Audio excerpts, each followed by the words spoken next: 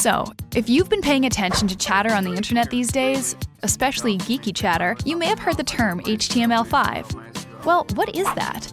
HTML stands for, forget it. But it's the behind-the-scenes coding language that makes us able to see stuff online. Since the original HTML was invented with the web over 20 years ago, it has gone through many updates, but it's been more than a decade since the last one, and in web terms, that's pretty much forever. I mean, like 10 years ago, we all still loved our digital watches. Oh wow, a calculator! So HTML has been a few steps behind changes on the web for quite some time. For example, when video came along, there was no way to integrate it naturally into HTML, so different companies developed their own video players to work around it. These worked okay, but they were all external plugins, meaning that you had to download them, and this was, well, annoying and potentially risky.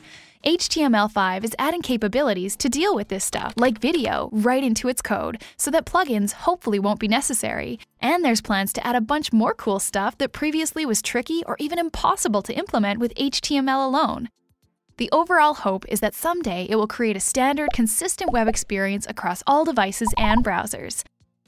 HTML5 is still being developed, and as of early 2012 isn't 100% finalized, but the browsers are starting to implement some of its features, and together they are working hard to get HTML5 fully ready for, someday in the future.